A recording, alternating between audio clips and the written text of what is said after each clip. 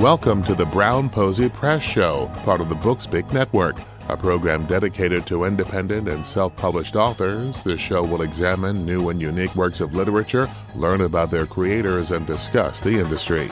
And now your host, Tori Gates. There on the street lies a gum spat out by every New Yorker and tourist along the sidewalk of every corner of every street and avenue. Dried like some spotted Dalmatian in patterns of polka dots. Sorry sots. There in the air, just under your nose, drifts the smell of a million hot dogs. Dumpsters, cardboard, dead rat, delicious Thai food, arid coffee bistro, marinara red sauce, pasta, tacos. Ah, New York. Horn honky, dragged out junkie, broken down jazzer, burnt out rocker, high flying trader, hustling model, trust fund board skater, unhappy waiter. All of us swirling in a pot of steam soup, steam soup. A bit of New York. Our guest is a musician, a songwriter, a singer, and also a poet, as you will hear more of. Scottie Miller has a career that has him inducted no less than 3 times into the Minnesota Blues Hall of Fame. He has 11 albums in his discography, has toured with the likes of Bo Diddley, and currently tours with 4-time Grammy nominee Ruthie Foster. His songs have been recorded by the likes of Foster and the Blind Boys of Alabama. His new work, Carnival Cocoon, is a collection of poetry in 5 parts, many of these pieces accompanied by music and a CD, and we have him today. Welcome, Scottie. Hey, Tori. Thanks for having me. How are you? I am doing fine.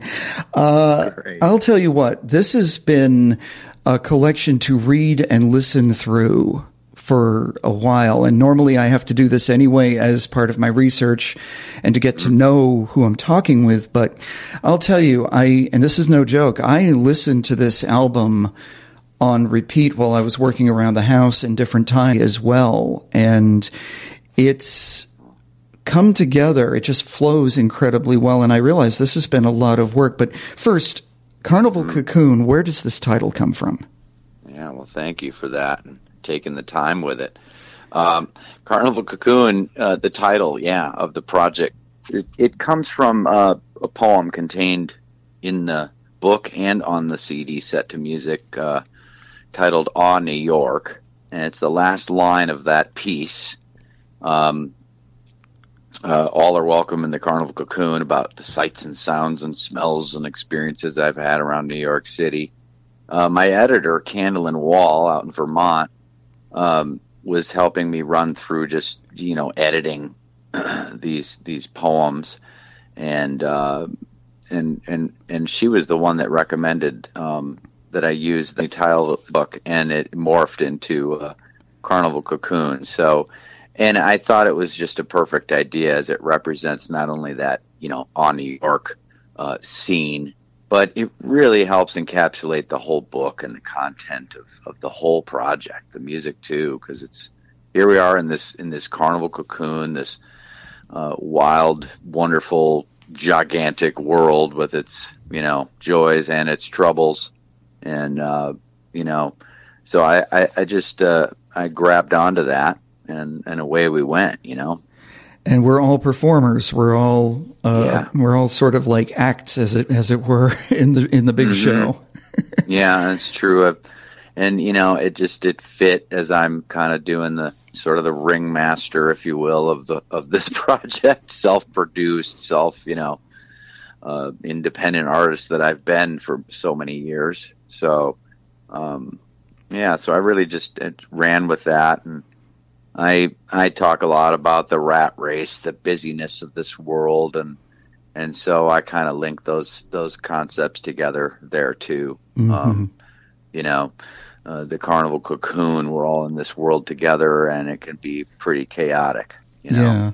Now, these are all pieces that came over, I would assume, quite a period of time. How did they all finally make their way into the book? There must have been like a cut process or whatever. Yeah. I originally thought I would create just a smaller zine or chapbook or something rather than a full collection. But as you know, it ended up being a full 5-chapter collection of the poems. But I had, I don't know, 600, 700, 800 different poems that I compiled, some within the last 3, 4, 5 years, and a few that were maybe a little bit older than that, and some brand new current as I was putting it together that I was writing at the time. And so I printed all of them off so that I could have a big pile to just go through to formulate the book.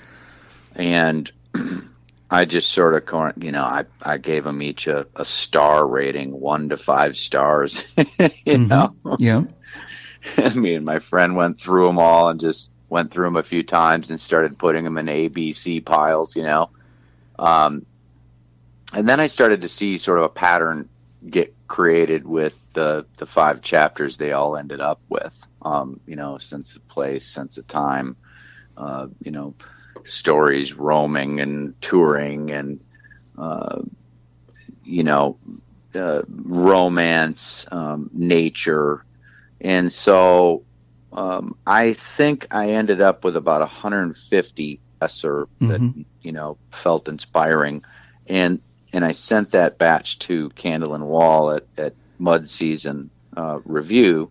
They were doing an editing special, and around the holiday time, they were doing a discount on a full editing of a full manuscript of whatever you wanted to send in. And I did that, and she went through, and after her first edit, then I sat and reorganized again. And then I went back to her a little while later and helped me move forward, and she agreed, and away we went. Mm-hmm. So that started maybe a year or two before the pandemic hit, and it just putting it together, going through it with her. And then as the pandemic hit, I found that I had the time to continue, to pursue the book in a more formal way, Mm-hmm. Is there anything that made these stand out apart from your songwriting, or did these begin, do you think, as songs or just poetry? How do they split for you? Yeah, it's a good question, because that was part of this process for me, is I've always been a little bit confused why I feel a little bit of a disconnect between my poetry writing that I've done all my life and my songwriting as I've done all my life. I think the two, they automatically link, but I find a freedom in the poetry writing that it's just more free flowing and uninhibited by any kind of rhythmic structure necessarily. Mm-hmm. And I really enjoy that freedom. So I was always just trying to, I'm like, I'd like to link that to my songwriting and to my music in a different way. I mean, why do I feel that there's a gap when you can sit down and write in a notebook or on pieces of paper or in my little notepad on my phone, and have a certain style that way, and then when I sit down at the piano and write, why is there like a disconnect? Yeah, and so that always kind of intrigued me, I guess,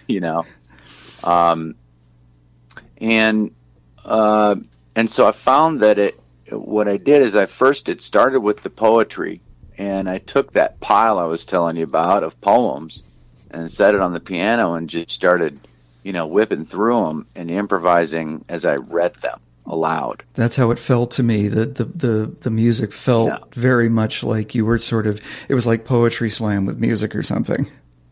Yeah, I mean, some ideas would work naturally, organically, and others just wouldn't. They just didn't have a good, I don't know, they just didn't, I didn't think much about it or put too much thought. I just let the music flow underneath, and then I started just just recording at home, and throwing the ones that didn't gel just on the floor, and scratching out little notes after I was like, ooh, I like the way that works together with the piano.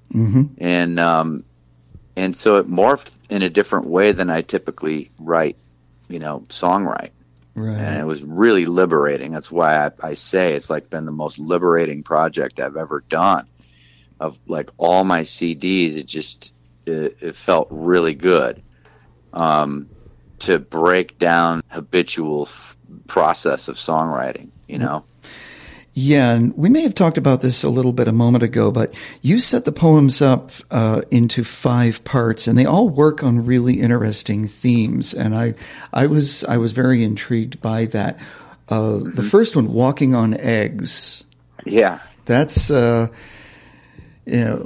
because I've heard the term "walking on eggshells," and around some people, you feel like you have to do that, right? Yeah. And so is that for life or for performance, or for what do you think? Yeah, I think it's more of that title in particular for chapter 1 is, it's just a little bit more about, it's kind of a story, if you will, but it's also a work around nerves and anxiety. It intertwines through a few different pieces of history in my life, like busy bus rides downtown in the slippery January snow. The old man who used to call me whippersnapper, I liked that guy. That verse or stanza is from when I was a kid, and I would get out of junior high school, and I would take the bus downtown for piano lessons. And, as a young kid in about 7th, 8th grade, it was kind of a trip, and I would go downtown and I would have my lesson, Peter Murray, and work on jazz. And, that's where I first picked up on Spain and Chick Corea, and Peter was great. And so then I'd get done with the lesson and I'd wait at the bus stop, and there was always this old guy that would, "How you doing, whippersnapper?" So some of it's just like fragmented, like memories that came up, and recalling those trips home, long trip home, so many stops, melodies of chicks soaring through my head, the music I was fed, the life I've led, the sunken warp to my bed. So you can maybe detect the sunken warp to my bed is like actually referring, like it brought me into the current time when I was writing this, 4-5 years ago, maybe, right. Where I'm in my bed, laying in my old bed, writing this stuff, and just kind of recalling and coming into the current time, and reminiscing on a really interesting life. So, it also goes into, that one does, it continues to sort of go back to childhood. The last stanza is tensing my belly, rocking my legs, lost out on Shelley, I'm still walking on eggs. Wow. So that goes back to when I was a kid, and I used to like rock myself to sleep, and I had this thing, we couldn't figure out why I kept tensing my belly, So yeah, I'm getting pretty vulnerable and personal with you here about this, but it gives you some context about how I probably had some kind of anxiety or whatever it was as a kid, and I would rock myself to sleep. And lost out on Shelley is when I took off for a relationship ended, heading out to Berklee to go to music school. And then ending with I'm still walking on eggs is kind of like my life today. I still have that same kind of nervous energy, if you will. Wow. I don't still rock and tense my belly, but, I have a pretty nervous disposition or a high anxiety, high adrenaline disposition. I share it. I definitely share it. And I'm certainly no expert, but I think we all had something like that. It might have been a coping mechanism. It might have just been an exhibit of that. When I was a kid, I had this nervous tic for a little while where I used to blink my eyes a lot. And I used to do it a lot, and it was almost obsessive compulsive because I was like, I could see just fine, but I was trying to clear my eyes. Yeah. And I was like, I didn't know why I did it. And interesting. I did it for a little while, and then I stopped, and I don't know if it was just something. I think it was just one of those ways that I dealt with that as a kid. So I mean, I think what you're talking about, the tensing of your belly, might be just a way of doing it. I'm certain there's people who know a bit more than I do about that, what that really means. Anyway, that leads us to our break, and I am going to get a little more into some of these early things. Scottie Miller is our guest on the Brown Posey Press Show. Carnival Cocoon, a poetry and music collection we're talking about, and we will hear and discuss more right after this. Stay with us.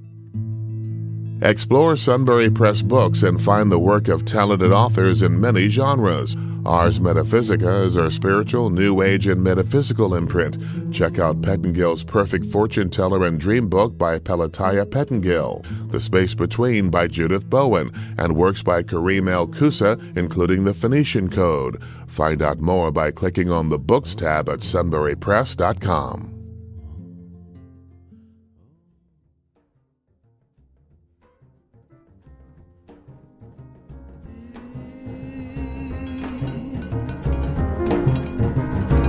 I wake to many melodies. I wake to many melodies. And day and night have now become one. Soft wind with an icy nip. The house is warmed by the spring sun. My lips have not had a sip. I wake to many melodies. The author and composer is Scottie Miller, and he is with us once again. We talked a little bit about your history. You grew up in Minneapolis, thereabouts. What was... Yes. You've given us a little bit of the upbringing of going down the street to have these lessons, this gentleman on the street. Tell us about what it was like growing up in that story at that time. Sure, yeah. Thanks, Tori. I had a pretty sweet upbringing, I have to say. I was involved in music and trumpet lessons, and I was also involved in sports, and then I was also a troublemaker. So I was like the burnout jock musician, Mm-hmm. I kind of had that, troublemaker kicking in at 6th grade. Raising a lot of hell, and so I had that kind of diversity, but also had just a life of a lot of variety and really positive musical surroundings. My mom was a piano player, and got me into just traditional piano studies at age 6. Okay. And then, as I was going into, say, junior high age, I started to go downtown to a place called McPhail in Minneapolis, a great music school, and got with somebody who was not so much traditional and classical, but versed in jazz, Peter Murray. And so then, kind of moving forward into high school years, I had my sights set on Berklee. I went out there in the summer of my junior year of high school and had like a 6-week stay in the dorms, and it was like a career exploration program where you take some classes and get a feel for it, and that's when I knew I wanted to go back, once I finished high school. So those were kind of the early years for me. Then I had an amazing time at Berklee while I was there, and got out, ran out of money, came back home, started and joined a band. And that's all she wrote. I've been out there playing and touring and making music and recording and composing, ever since. There's so much to ask within that. How about the music when you were growing up? I mean, you're being exposed to music through your mom, through Mr. Murray. You brought up Chick Corea and people like that. What kind of music were you hearing early on? What got you? I was actually, oh man, around the house it was like there was Harry Belafonte records, kind of a random selection of stuff, from Harry Belafonte to Neil Diamond to Elvis, and then I remember getting turned on to boogie woogie piano somewhere from some piano books that I was into. That was when I was quite young still. And then, in high school it was all about rock and rock and roll, Zeppelin and Floyd and Hendrix, and so I was actually playing a lot of electric guitar then. I was taking piano lessons. That was and is my principal instrument. But I really liked playing guitar. And so when I wasn't doing my piano studies, I was transcribing solos from all the great rock band, guitarists. So lead player on guitar than I am, a comping, chordal player. Right. So there was something about that I latched on to. And so I was going to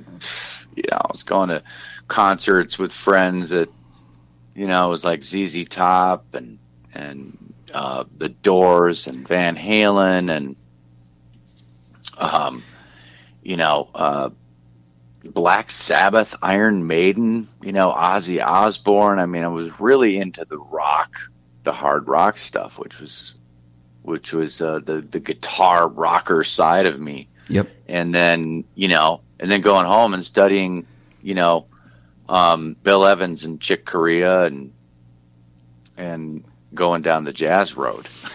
And that's just such a rounded kind of just the exposition of all of that, or the exposure, I should say, of all these different things. And, you're mentioning the music that my brothers grew me up on. And they were more leaned toward the Beatles, toward Rolling Stones, toward Dylan, and that sort of thing. But I, of course, heard pretty much everything that you just mentioned, and it was like I still felt, you mentioned Vermont, that's where I'm from, and growing up there, it was like it felt kind of, I guess it felt a little bit closed off because I didn't listen to as much as other people did, and it wasn't until probably that I went to college that I really started to listen to the music that I'd only heard a bit of because so many people were playing different things around me. And then all of a sudden it comes out. But I definitely want to ask you one thing. Is there a way that you can describe your style? Because you have so many influences being given. Was there anything that said you want to be a certain type of player and then maybe you became yourself? Do you know how would you describe it? Mm-hmm. Yeah, well, with all that I mentioned, and then, moving forward in time, those other influences start coming in of old soul and blues and New Orleans blues. And so I am definitely a sponge, So stylistically, I feel like a sponge because I've got the classical, jazz, rock, blues, every style affects me, and I'm like a sponge to it. So, I think, if you go back in time, I wanted to be like a full-fledged jazz pianist, I'd say, like when I went to Berklee, I was like, I want to be a jazz piano player and I want to do film scoring, and then as I left and started writing and recording more, you start to see your style, formulate. And I was picking up on R&B and funk and soul and producing and writing and creating. And so that made me this guy that sort of plays in a lot of different, genres, which, I think has been a little bit to my, as far as like marketing or, if you were to get that elusive record deal or to be produced, I've often thought, as a piano player, man, and mostly noted in the blues, you should get your boogie woogie thing going and go down that road, because then we know where we can market you. And, I've had labels consider me and say, man, we really love this, love that, love that. But then, like, what's that? I don't know what to do with that. Yeah. I've never stuck to one genre, and you could say that's to my detriment. But of course, now I feel it's a bonus. I'm super grateful that I didn't stick to one style. I've had the same thing with agents. We talked before we came on. We talked about my books in the Sweet Dream series, and I had people tell me this is interesting, but we don't know how to place it. And back of my mind, I'm like, I can tell you how to place it, but trying to convince them, right? Right. I want to ask you about Berklee because I spent about 10 years in Boston working in the radio market. No one ever knew who I was. I was always the middle of the night guy or the producer, which was fine. Actually, I preferred it. And my girlfriend, for the first few years I was there, went to Emerson. So I remember just the crossing of, Emerson kids and people right up the street at Berklee and all that. And then when I got involved in theater, I met people who went there or who even taught there and stuff like that. And I was just blown away by the talent of so many people. And man, how did this happen? Because now I'm rubbing elbows and nowhere near the rank of any of these people, but I was just blown away by the talent. And that must have been really something at Berklee to be with all these different folks. Tell me about that. Yeah, I hear you. And definitely at Berklee, you're hit with that right away. I recall, the piano practice rooms at Berklee. It's a beautiful, beautiful thing. Mm-hmm. It's just a hallway with soundproof room and an Yamaha upright in every room, and chain smoking in this enclosed piano room, just shedding for hours. And same with every other instrument's practice areas, but you'd go down those halls to get into your room and hear everybody just lightly down the hallway what's going on. I recall the Asian students. I remember some friends from Japan that were just ridiculous level of playing for their first year at Berklee. Yeah. And then I remember hearing Brazilian friends doing big band stuff, and they were maybe 2-year students. I'm like, whoa, so you felt a sense, you could feel a sense from a lot of people of they had an advanced gift at an early age. So it was just a beautiful beehive of that, or student bands that would play across the street or have gigs in town that us students would go and hear. And, you'd learn a lot. But, I was also nurtured by, I remember that Brazilian guy, I can't remember his name, of course, but he borrowed me like a 4-track recorder. He was really nurturing. Other older, further year students were having me sit in and jam, and I learned so much. It was humbling, but it was also, they were nurturing. They weren't cutting you down. They were, trying to bring you in, and so it was a great scene. It sounds like one. And now you mentioned you ran out of money, but there must have been a point where you're like, this is what I'm going to do. This is it. And this just sounds like it was the encouragement you got for your music. You also noted that one of the teachers there gave you a lot of support for the poetry as well. Yeah. Yeah, definitely. My English teacher, Claudia Stanger, was a huge support of my writing and encouraged me to write at least 3 pieces a day. Or poems a day. Took me out to some readings, took me over to Tufts and different little small bars and cafes, picked me up and took me out to hear some poetry readings and things like that. And then my piano instructor, Craig Najar, has been a huge mentor all these years, and even more currently,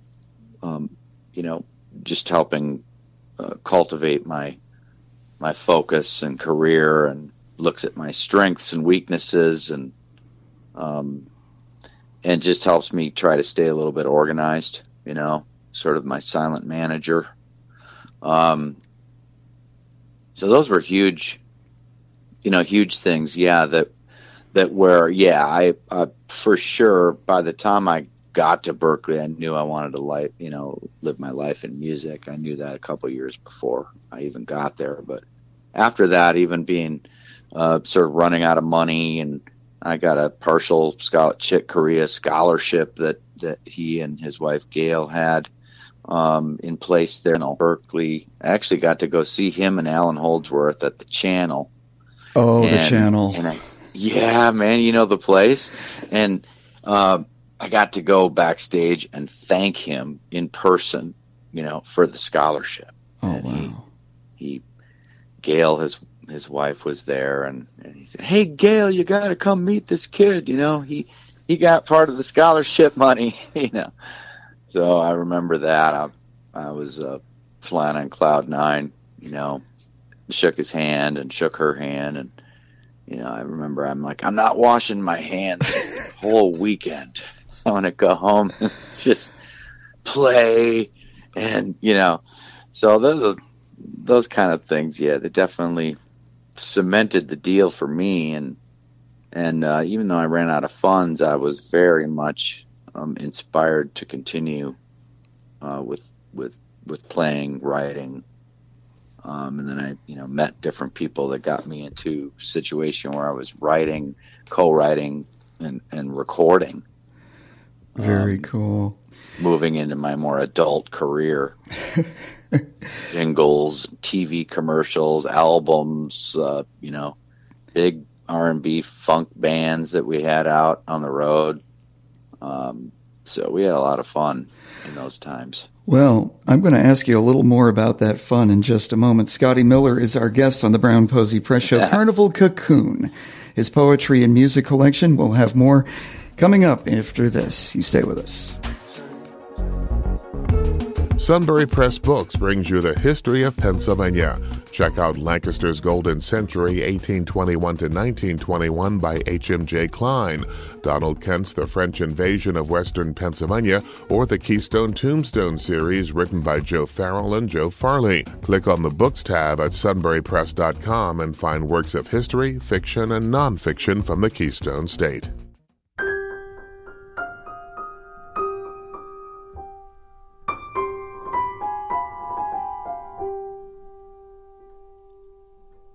The empath heals and lives while the greedy sink their teeth into the flesh of the vulnerable, remorseless of the wounds.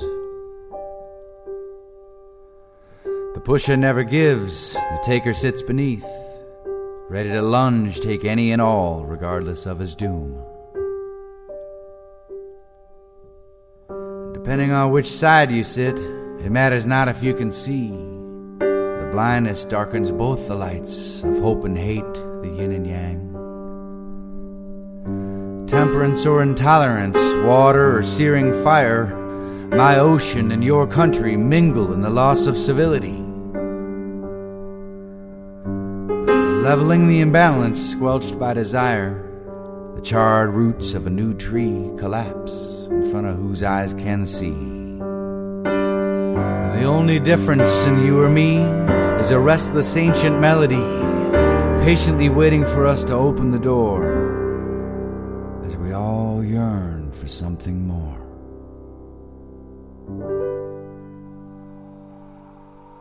Yin and Yang. Scottie Miller is our guest once again. Carnival Cocoon, his latest poetry and music collection. That's one of the pieces. And we were talking about, at this point, you are out on the road. You're in bands. You are doing your own music and stuff.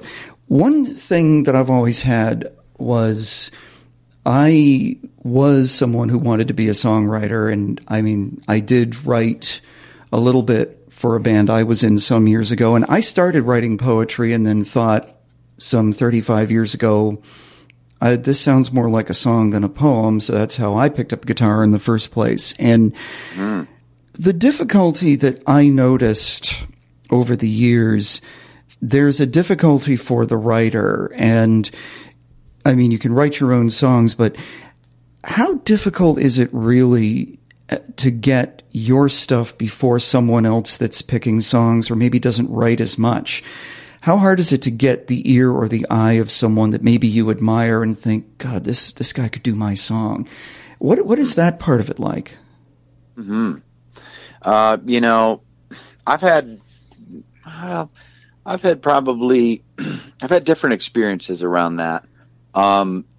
You know, I've laid my music on various people that I've met in, I don't know. You know, for me, typically, Tori, it doesn't really gel into much. It's been, for me, it's been a little bit more like random. Okay. You know, I remember opening for Ray Manzarek. Oh, man. And I was so excited, you know. Like, it's freaking Ray Manzarek. Right. And so I brought like every CD I had in a big envelope and a letter, and you know, and you know, and gave it to him and whatnot. And now I have no idea what happened to it. You know, he may have thrown it away. He may have listened to it. He may have listened and then thrown it away. I don't know. Doesn't really matter. You know, the gift was there. It was a beautiful night. Same, I've shared music with Dr. John, and albums, and we've had just amazing discussions. With the people like Ruthie Foster, who I've done some co-writing, I've found some traction where we can co-write or we can send ideas back and forth, and it's been fruitful. In you know, but it really, you know, I think it just it comes down. I've done co-writing with other people too. If something gels, it gels. If it's strong, great. You move forward. If not, it's like, hey, that was a great experience. You know, a growth experience. You mentioned earlier, you know, the Blind Boys of Alabama. The opportunity came up to Ruthie, who then conveyed it to me. Hey, the Blind Boys are looking for, you know, new material for their, you know, songs for the new album. This would be a great, you know, opportunity for you and I to work on something together. Mm-hmm. And so I was super, you know, inspired and excited about that. And we were out on one of the legendary rhythm and blues cruises at the time that she brought it up. You know, I couldn't wait to get home and work on something. Right. And so that's where the song I Was Called was born. You know, it's like the day after I got off the cruise, I was so excited to try to come up with something and share it back with Ruthie. And then we just went back and forth on it. And you know, I feel a strong piece came out of it. Mm-hmm. That they ended up liking and deciding to record. Mm-hmm. So, you know, I'd say my, you know, again, it's kind of random here and there, and you never know. Right. And a lot of co-writing with Ruthie's new album, Healing Time. You know. Yeah. I came up with Healing Time, and co-wrote with Izzy Cruz and Ruthie and Haddon Sayers in the end. All ended up contributing to that song, which is the title track of her new album, you know? Mm-hmm. And Ruthie is something else. I mean, it's. I have to confess, I did not know who she was until I got a hold of the album with Singin' the Blues and all these other really cool pieces on it.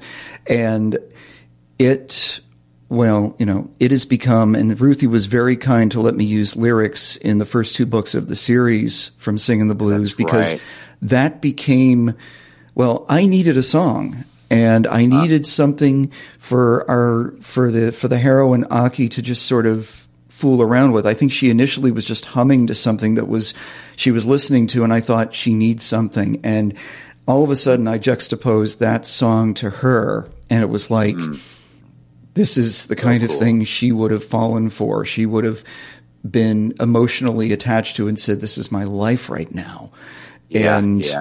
That was such a great song. And no, I got to interview Ruthie some time back for that record, and she was fantastic to speak with. And it's beautiful. When did you come across her, and how did you two click? What do you think happened there? I met Ruthie in 2006. I was invited to be part of a band that was backing Bo Diddley. For his Bo Diddley and Friends U.S. tour in 2006. Okay. So it was the lineup ended up being Bo Diddley, and then Alvin Youngblood Hart, and Ruthie Foster. And so it was a Columbia Artists tour that where they have like 3 artists, you know, each night, filling out the show, right? So Ruthie was the opening act. She was solo. And I had never, I didn't know of Ruthie until then. I'm like, who is that? You know, once I heard her voice, I was just like, oh, I'm so excited about this tour. You know, I'm already excited because of Bo and Alvin, and now it's like Ruthie. And I recall when she opened every night, I mean, half the time she'd just set the guitar down and go, you know, as she would say, I'm going to sing a cappella, you know, and, just blow people's minds, including mine, you know, just singing a cappella. And so we became good friends, of course, on this tour, along with a lot of others on a part of that tour. It was a 2-month U.S. tour. And she was like, I never play up your way in Minneapolis, not too often. You know, where would you recommend I go? And I'm like, oh, you should check out the Dakota Jazz Club. You know, it's a great venue here in Minneapolis. And so I think it was about a year after the Bo Diddley tour, sometime in early 2007 or something, she came and played the Dakota and invited me to play. And so, of course, I was super excited by the invitation and you know, learned every song from every album that I could find, you know. And then in 2008 was our first, you know, formal tour. Started out at the Safeway Blues Fest out in Portland, Oregon, flew over to Nice, France for a jazz festival, and flew back to Portland, Maine for the North Atlantic Blues Fest. And that was my first tour with Ruthie. And that's cool. And yeah, and I've been with her ever since. Well, here's a question I often ask, and I've had people say this, and the first time I ever heard it was Buddy Guy that said it. And I've asked other musicians about this, and they've all generally said much the same thing. The music audiences in other parts of the world, like in Europe, when it comes to music like jazz or blues, and they sometimes feel like they're so much more at home over there because the people just are so invested in the music, they know it and they love it. Are European audiences or audiences in other parts of the world more receptive to, say, the blues or jazz or something than maybe we appreciate it here in the States? Yeah, I think they've always had a great home, you know, blues and jazz styles have always had a really, you know, nurturing environment in Europe. Whenever I've gone over there, I've certainly felt that. Years that I toured with blues icon singer from here, Big John Dickerson. Mm-hmm. We did a lot of Europe. We played Paris a lot. We were all over the place over there, from Germany to France to Hungary, and I did sense just like super enthralled audiences. I still do when we go over there. That's not to say or detract from the States here, and the energy that you can get. Right. I think when, perhaps U.S.-based artists are in Europe, there's definitely a little bit more allure. One thing I always remember about like European audiences, they really get into clapping after every solo. That here too, don't get me wrong, but it always stuck out to me how in tune those audiences can be over there. That is cool. Well, you did bring him up, Bo Diddley. Yeah. What was it like being around one of the rock architects, I suppose? Yeah. Oh, he was great. He's just a sweetheart. Really great sense of humor. Loved to tell a joke or a story. And I remember he's really a great sense of on stage, and typically the venue, these mostly big theaters, would have a spotlight on them, and Bo would always be like, "Hey, light man, why don't you take that spot off me? Go get a cheeseburger." Take a break, go out, get yourself a cheeseburger, and full house, and he's just like, he didn't like the spotlight, it's too bright. Mm-hmm. And just to give you a sense of his humor, and but he was super supportive and humble, and stories about his beat, the Bo Diddley beat, being used here and everywhere, mm-hmm. Often in not paying homage or royalty to him for his massive contribution to the rock and roll history. So, we discussed things like that. I was reading Dr. John's book at the time we were on that tour. Was it Night Tripper? It's like a biography, right? I can't remember I don't know the title, but I think I know the book you're talking about. It's like you can see it. The name's escaping me, the title, but it went through a bit where Dr. John and other musicians were backing Bo in the South, and ran into just trouble in the segregated South, and mm-hmm. The unfortunate stuff that they had to deal with, and you couldn't have a mixed, couldn't have African American and then white guys playing in the same band wherever they were or something, and the sheriff pulled a plug, and it's just ridiculous stuff. But Bo he got out and finished the set solo, and being a professional that he was, as it said, mm-hmm. And I ran back in the bus, and I said, "Oh man, Bo, you remember this? I'm just reading about you." He's like, "Oh damn, I remember that." So he went right there. That's cool. Yeah. Well, but anyway, he was a sweetheart. God bless him. I learned a lot from him. I learned a lot about how to just treat people kind and be professional. Mm-hmm. And there's one other name. When we think of Minneapolis, I'm going to ask you about him. So many people think of Prince. Did you ever come across him? Yeah. Well, with good reason we think of Prince, man. Yeah. And I did. I met him a few different times and had visited Paisley Park over the years with his main engineer, Tom Garneau, having us in as guests to look around. And then just right before Prince passed, I was doing a Ray Charles tribute with my friend Mick Sterling. Mm-hmm. And it was a big band and sold out. Place just not even a mile from Paisley Park, at a place called the Chanhassen Dinner Theater. Mm-hmm.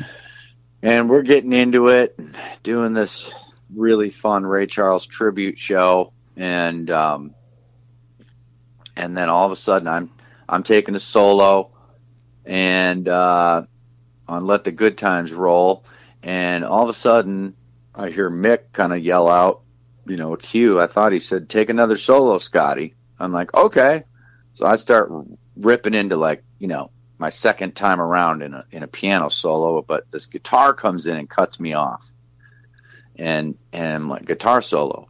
I'm like, oh, okay, no big deal, right? It's mm-hmm. inaudible, Maybe our guy Steve Morgan didn't hear, whatever. I missed the cue. Go for it. So I'm like, dang, that's a nice solo, And because it's a big stage and I'm way downstage in front, mm-hmm. so I had to turn around and look, and it's like Prince is playing. So yeah, so he got in there and snuck in and got on stage, got our guitarist Steve Morgan's guitar off of him, and jumped in and jammed with the band for the rest of that tune, and everybody lost their mind. That's amazing. And it was evidently the last public performance that he gave before his untimely, unfortunate passing, mm-hmm. With a band. Wow. Yeah, and so we were truly blown away. But I also met Prince, when I was younger, just because he was always out at clubs checking other bands out around here, everywhere in the world, but especially in Minneapolis, he could be anywhere. And so I remember asking if I could introduce myself to him, and he was very kind and humble. And well, that's good to hear. He's a big part of the vibe here, as he should be. That's cool. Well, let's talk a little bit now. From what we know about Prince as an example, just the body of work and so much that we still don't know about or maybe hasn't been released yet. And you yourself, you have several solo albums. You're all self-produced. Was it a conscious decision to keep control of your music and just, I want to do it this way kind of thing? Or does it harken back to what you said about labels earlier, that we don't quite understand that, but we like this kind of thing? Yeah, a little bit of. I've always been, kind of plowing my own road with self-production and, just producing and using some of our great studios here locally in the Twin Cities. And only on a couple of occasions where I tried to take the time, you know what I mean, in the process to solicit the songs and the album to a few different labels and a couple different producers. And as one time I almost got a bigger producer on it, and it's just the timing and scheduling of it didn't work out. I'm like, I'm just going to do it, So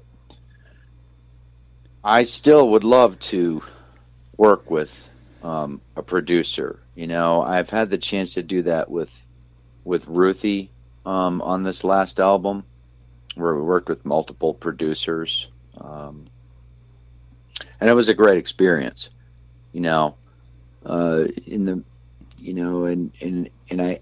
think it could be an interesting thing to really open your mind to someone else's perspective on how you might present that project. Mm-hmm. And as you know and hear many stories, sometimes not to your liking, other times, amazing. So you can only hope that whoever it is that you do work with, if I ever do someday, that we share a vision that helps me, portray the best that I can put out there. Mm-hmm. But thus far, it's been a completely independent road for me on every album I've done. My bass player, Dick Shopto, has helped co-produce a couple of albums. But, he's a part of the band, too. Right. So that was a lot of fun. But he also helped me sort of build out to try to be, exceed my level. That's the thing I'd be after with the producer, is to try to push you more than you can push yourself when you're in your own world, Right. But as a self-produced artist, there's also advantages to that, and I'm aware of that. So when I go in, I try to push really hard. That's cool. Well, what is next for you now? Oh man. Well, it's currently just I'm continuing to we just started a new, as a publicity campaign for the book and the CD for Carnival Cocoon. So that's sort of just humming along, thanks to guys like you and helping get the word out. And Frank Rozak is my publicist in California that's helping get the book and the CD out in radio land and review land. So other than that, writing, composing, continuing to tour with Ruthie. We're headed out this weekend to play in British Columbia and Washington, a couple of festivals. And so the touring has been really good this year and in support of her new album, Healing Time. And we're having a great time out there, obviously too, since the pandemic has eased off. We're very busy, and I'm staying really busy around the Twin Cities, playing gigs with my Scottie Miller band and solo gigs and some duo gigs with my violinist arranger Sierra Hill. And so I've been towards my next record. And so I've been doing a little bit of writing and recording around home, listening to a lot of Nina Simone. All right. Very That's cool. what I've been doing. Well, where's the place to get Carnival Cocoon, both the book and the album? Where's the best place to go? My website, scottiemiller.com, Scottie with an I-E, SCOTTIE Miller. And so all my CDs, the book and the CD are available there in physical form, but it's also in every digital streaming service under Scottie Miller and Scottie Miller Band, all my albums and the new Carnival Cocoon. So everywhere you like to get your music, and then globally, the book is available again wherever you like to get books, in paperback and ebook, Amazon, Barnes and Noble. It's available globally through Ingram Content Group, and so that's been a nice thing because you can order it no matter where you're from, and it'll get to you. All right. Well, Scottie, this has been fascinating, and I've had a great time talking with you. Oh, I hope so, Tori. I appreciate you so much. Well, I know. I appreciate you for coming on. This has been a blast. Our guest has been Scottie Miller, Carnival Cocoon, the poetry and CD collection available. You've been listening to the Brown Posey Press Show. Scottie, thank you again. Appreciate it. Thank you, Tori. Take care. You've been listening to the Brown Posey Press Show with your host, Tori Gates. Find his works, including Searching for Roy Buchanan, Call It Love, and Shake Hands with the Devil, along with more independent authors of fiction and nonfiction at sunburypress.com. Thank you for listening. This is the Bookspeak Network.